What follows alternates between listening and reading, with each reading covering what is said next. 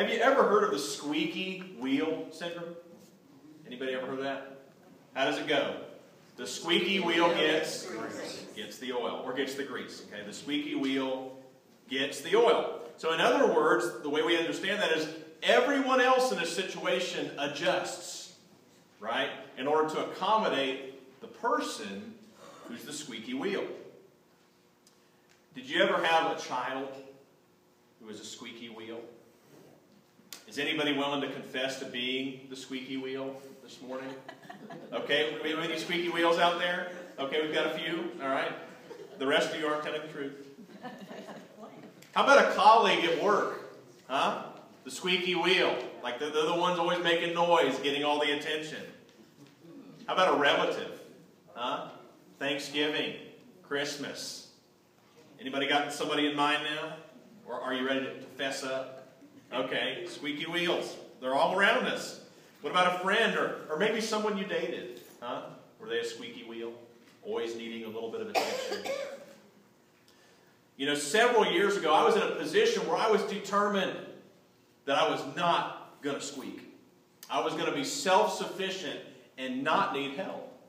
But after a couple of years of persisting in this position, I realized, you know, I was going to need some help. And so I started to do a little squeaking. And I learned something about this statement. Unfortunately, what I didn't realize is that the wheel who squeaks first is a project. You know what I'm saying? The wheel who squeaks first, they get your attention. You kind of accept the fact, okay, this person's going to squeak, and I'm going to need to give them a little bit of extra care. But the wheel who squeaks late becomes a problem. So the wheel who squeaks first is a project. The wheel who squeaks late, it's like, hey, we've come to depend on this person. This person doesn't need help. This person doesn't need attention. And all of a sudden, they start squeaking. This person's a problem. So that's actually what happened to me. Is I started squeaking, and they said, man, this guy's a problem. And as a result, my character was called into question. This was a really difficult season for me. Now, I remember quoting the Apostle Paul at the time, and I said, my conscience is clear, guys, but that doesn't make me innocent. And looking back, you know, I didn't need those people to tell me things that weren't true, to tell me that it's okay, and that I didn't need to change, but I did need them to be personal. You know, there was a man in the midst of that situation named Jody. I actually emailed him this week to tell him thanks. He was not partial to either party, and so he could see the situation objectively. He saw what was going on. He didn't take sides, but he didn't let me off the hook either. He challenged me to evaluate my role in the situation. And because he was very personal, I remember he sat down with me multiple times and had a very heart-to-heart chat and gave me some really good advice. But because he was personal, I was willing to heed his uncomfortable advice. Now, none of us would claim to be without sin or fault. Anybody in here like that? No way. But we do need someone who can both see the situation objectively and who cares about our restoration, who cares about our well-being. When we're going through something hard, we don't need facts, and we certainly don't need speculation. That's what Job's been struggling with. His friends are declaring, hey, we know what's going on, Job. Bad things happen to guilty people, which means you are one. What we need most in hard times is connection. We need someone who is willing to come down where we are and hear us. You know, we've been on quite a journey with Job. In week 1, we talked about how Job was willing, in the midst of shock, to delay judgment and at least temporarily place trust in the gap between what he had come to expect of God and what he was at that point experiencing. In week 2, we saw how Job chose to move beyond denial and uncork his emotions in order to move toward acceptance. He chose to both engage and express how he felt. Last week, we saw how Job persevered with both his faith and reputation under fire. He refused to be bullied, and he was determined to take personal ownership of his journey. And as we discussed last week, you know, at this point, Job's friends are still engaging him. They're trying to prove their point. They're trying to get him to accept reality. But Job has really stopped talking to them. He's realized that this situation is one they're not equipped to handle. This is above their pay grade. And though he fears God, and he mentions that, which we mentioned last week, he knows instinctively that he needs to hear from God. He doesn't necessarily need for God to declare him innocent. He doesn't need for God to take his side, but he does need to hear from God. He just needs confirmation that God is there. He needs to know that God is still God. Turn with me to Job chapter 9. And the first point this morning is that Job pleads for a response. That's what he's been up to. And he's about to reiterate that plea. Chapter 9, beginning in verse 1. Then Job replied, "Indeed, I know that this is true. But how can a mortal be more righteous than God?" His friends had already made that point. He's agreeing with it. "Though one wished to dispute with him, he could not answer him 1 time out of 1,000. His wisdom is profound. His power is vast. Who has resisted him and come out unscathed?" In other words, Job is saying, I have something to say. I'm upset about what's happened to me, but even if I had a chance to say it, what would that be like? When life hurts you and me, we also have something to say. We have a story to tell. We want to respond to what's happening to us. But what if we actually had an audience with and we're in the presence of God? That's what Job's considering. Would it change the way we deliver our complaint? Can you imagine? That's what we want. We want to tell God what we think, but what if you actually had the chance? Would it change the way you delivered your message? And that's what Job is contemplating, verse 14. How then can I dispute with him? How can I find words to argue with him? Though I were innocent, I could not answer him. I can only plead with my judge for mercy. So Job recognizes that were he to actually have this opportunity, debate would kind of be unproductive. If he finally gets to the person with authority and realizes he has no case, he would likely just throw himself on the mercy of the court. And I was going to mention Judge Charles this morning. I'm sure many times he's had people just begin pleading, with him, begging for him to have mercy. And why is that? If Job actually got in God's presence and he imagines that he's going to state his case, more than likely he's going to be reduced to just begging. And why is it? Because he's finally in the presence of somebody with the authority to do something about it. All along, Job has been struggling and suffering, and he's been talking to these people who can't change his situation. And he's just longing to be in the presence of somebody, anybody who can do something about it. So he would just throw himself on the mercy of the court. A number of years back, we decided to take a trip. And I had heard that you could drive all the way from the southwest tip of China through Laos, which is directly beneath it, and drive all the way to Thailand. And so I kind of got really excited about that. I did my internet research. We had a van. It wasn't a great van. It was a stick shift. No cruise control, no air conditioning. And Laos is hot and Thailand's hot. But I was going to do it anyway. I was going to do this big thing. So I did all my research, and we traveled 11 hours down to the Lao border, traveled 4 hours across.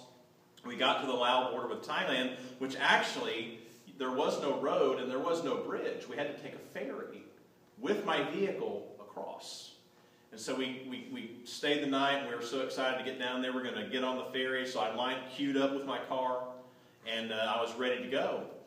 And then I got to talking with the officials, and they looked through all my paperwork, and there was that pause.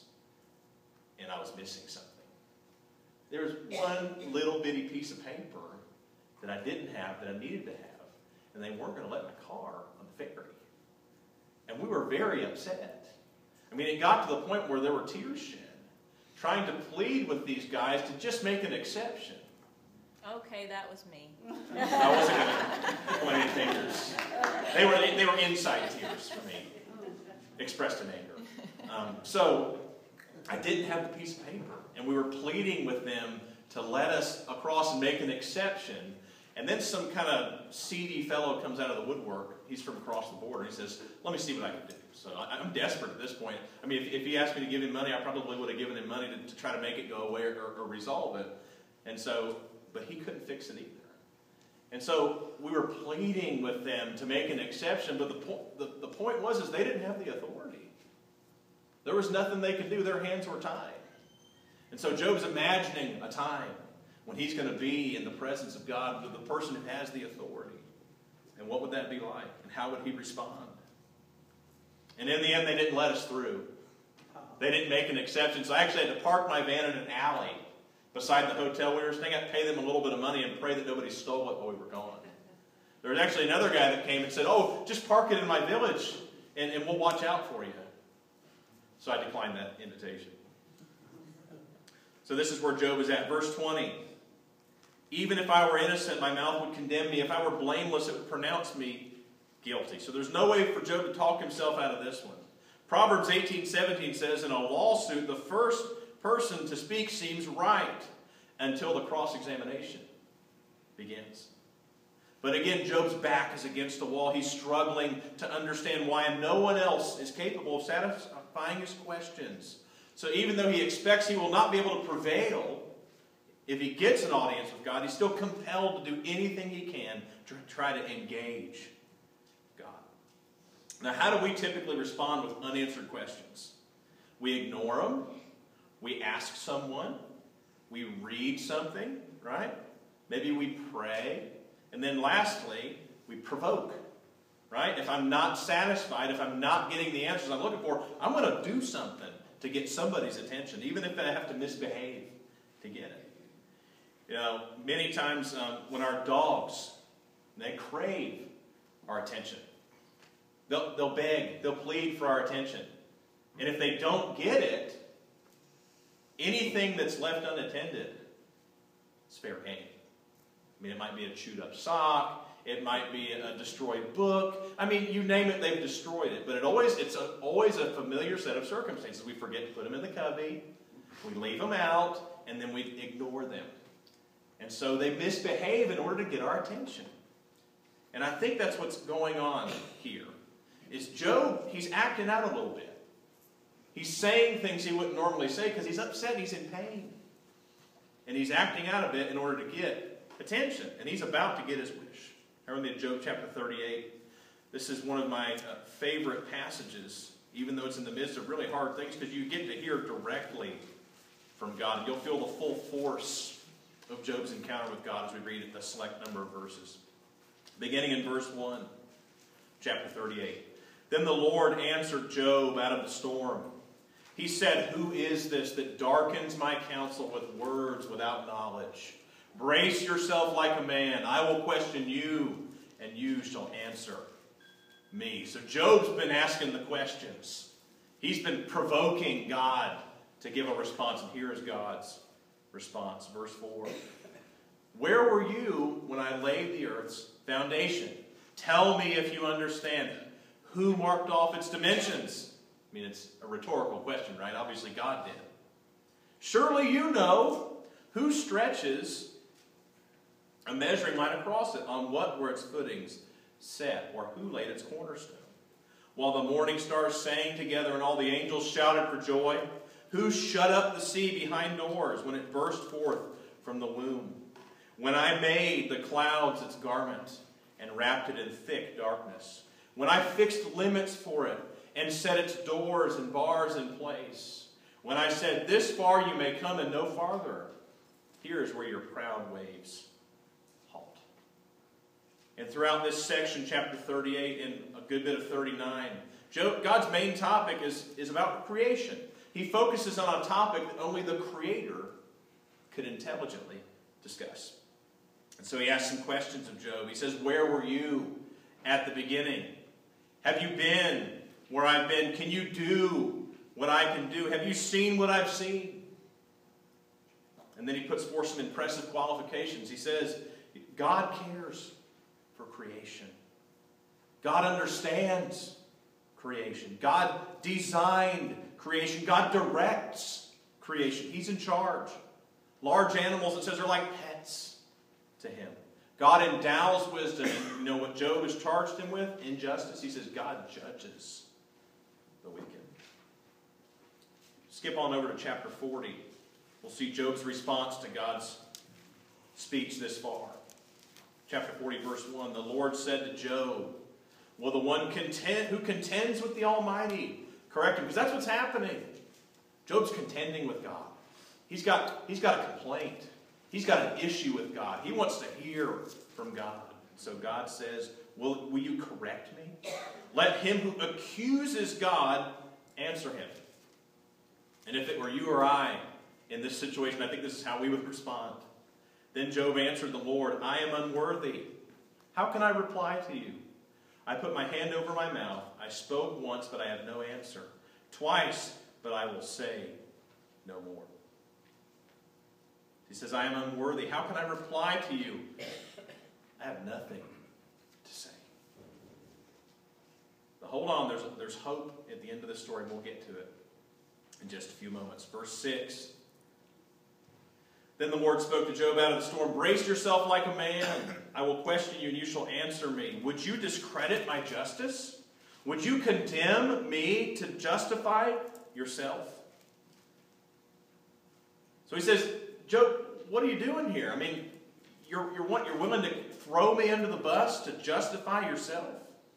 And God is challenging Job, but I would submit to you that an implicit message. What God is saying here, when Job's saying, God's responsible, it's God's fault, God's behind this. God's saying, I'm not the enemy, Job. I know things are rotten. I know things are terrible. But Job, I'm not the enemy. I'm not unjust. And Job is on dangerous ground here. If he decides that either that God is against him or that God is indifferent to him, where does that leave Job?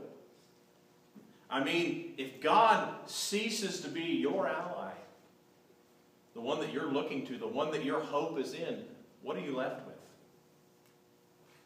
This is an important question for you and I to consider when life hurts us. You know, if we accuse God and turn our back on him, what are we turning to? And this is where people make some of their most tragic choices in life. You know, when they feel like there's nothing left and that God's not for them, that maybe God's even against them, and they turn their back on him. What are you turning your back to? If you turn away from God, what are you turning to? You're turning to something. So when their career ends and people slip into depression, when their marriage fails and they rush on to what's next, when their boredom and lack of purpose lead them to crave things that will not satisfy.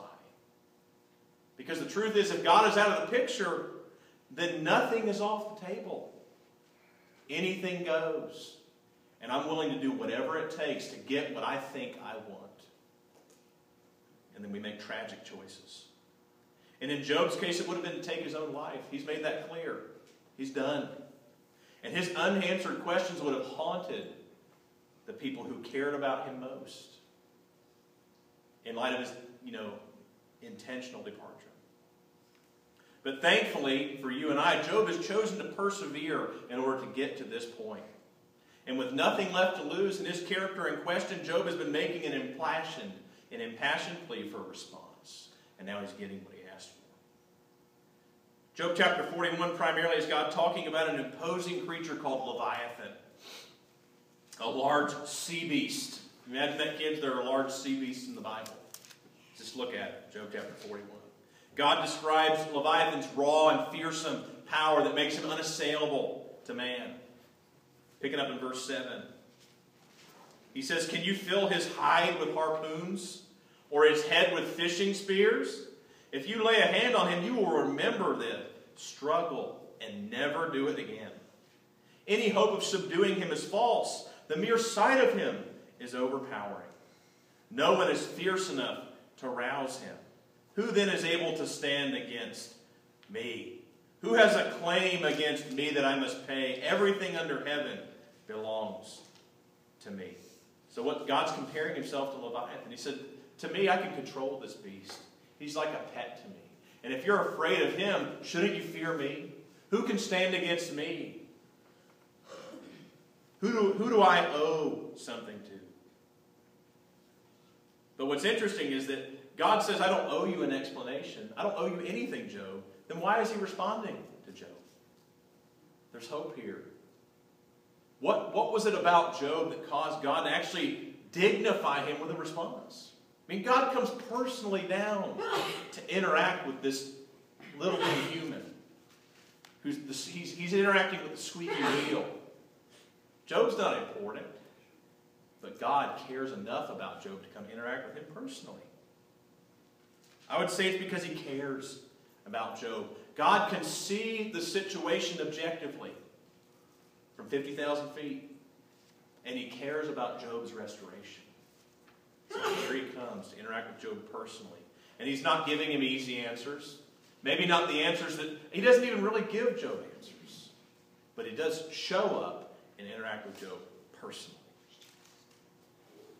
And God cares about Job's restoration, but he knows that Job's heart has to be prepared first. So had Job been a different person, I think he would have received a different response. You know, sometimes you and I need to be reminded that we're small and that we're accountable. Otherwise, both we and our loved ones are unsafe. You ever met people that are big and unaccountable? They got the money, they got the position we have overseas. Remember this guy walking through an airport one time. He was a good-sized fella, smoking his really expensive cigarettes. He had an entourage of little girls surrounding him, bragging about all the places he'd been. He was a government official. You ever met somebody like that? They're big. They answer to no one. Are they safe? Are the people who work for them safe? Are their families safe? So we need, just like Job needed to be reminded that we're small and that we're accountable. Job needed to realize two things that would change our society if we would embrace them. Number one, this isn't about you. That's what God is saying. Job, I know this is a big deal in your life. I know that you're hurt. I know that you're suffering. But this isn't about you. And Job, you're accountable. You're accountable for your words. You're accountable for your actions. But somehow this isn't a discouraging message for Job. As we'll see, this is a message of hope because God cared enough to respond to him personally. Turn to Job chapter 42 and we see how this resolves. Verse 1. Then Job replied to the Lord, I know that you can do all things. No plan of yours can be thwarted. You asked, who is this that obscures my counsel without knowledge? Surely I spoke of things I did not understand. Things too wonderful for me to know. You said, listen now and I will speak. I will question you and you shall answer me. My ears had heard of you, but now my eyes have seen you. Therefore I despise myself and repent in dust and ashes. So the key thought this morning is that in pain, what you and I long for most is a response from God. And so Job, all throughout this book, ever since his trial began, has been longing for this encounter with God. And now his personal encounter with Almighty God satisfies him. In the end, this encounter with God is enough to satisfy Job. And I suspect his provocative speeches up to this point were delivered in order to elicit such a response. So lastly, Job responds or submits himself to God. Continuing on in verse 7, we see what happens as a result. After the Lord had said these things to Job, he said to Eliphaz the Temanite, I am angry with you and your two friends because you have not spoken of me what is right, as my servant Job has. So Job, who's held on barely by the skin of his teeth to the end, protesting, proclaiming his innocence. He's delayed judgment. He's taken personal ownership. He's persevered, and now he's vindicated. So now take 7 bulls and 7 rams and go to my servant Job and sacrifice a burnt offering for yourselves. My servant Job will pray for you, and I will accept his prayer and not deal with you according to your folly. So these people who thought they had it all figured out, they're now held accountable. So Eliphaz the Temanite, Bildad the Shuhite, and Zophar the Naamathite did what the Lord told them to do, and the Lord accepted Job's prayer. After Job had told his friends, had prayed for his friends, the Lord made him prosperous again and gave him twice as much as he had before. So Job's encounter with God ultimately satisfied him. That's what he wanted.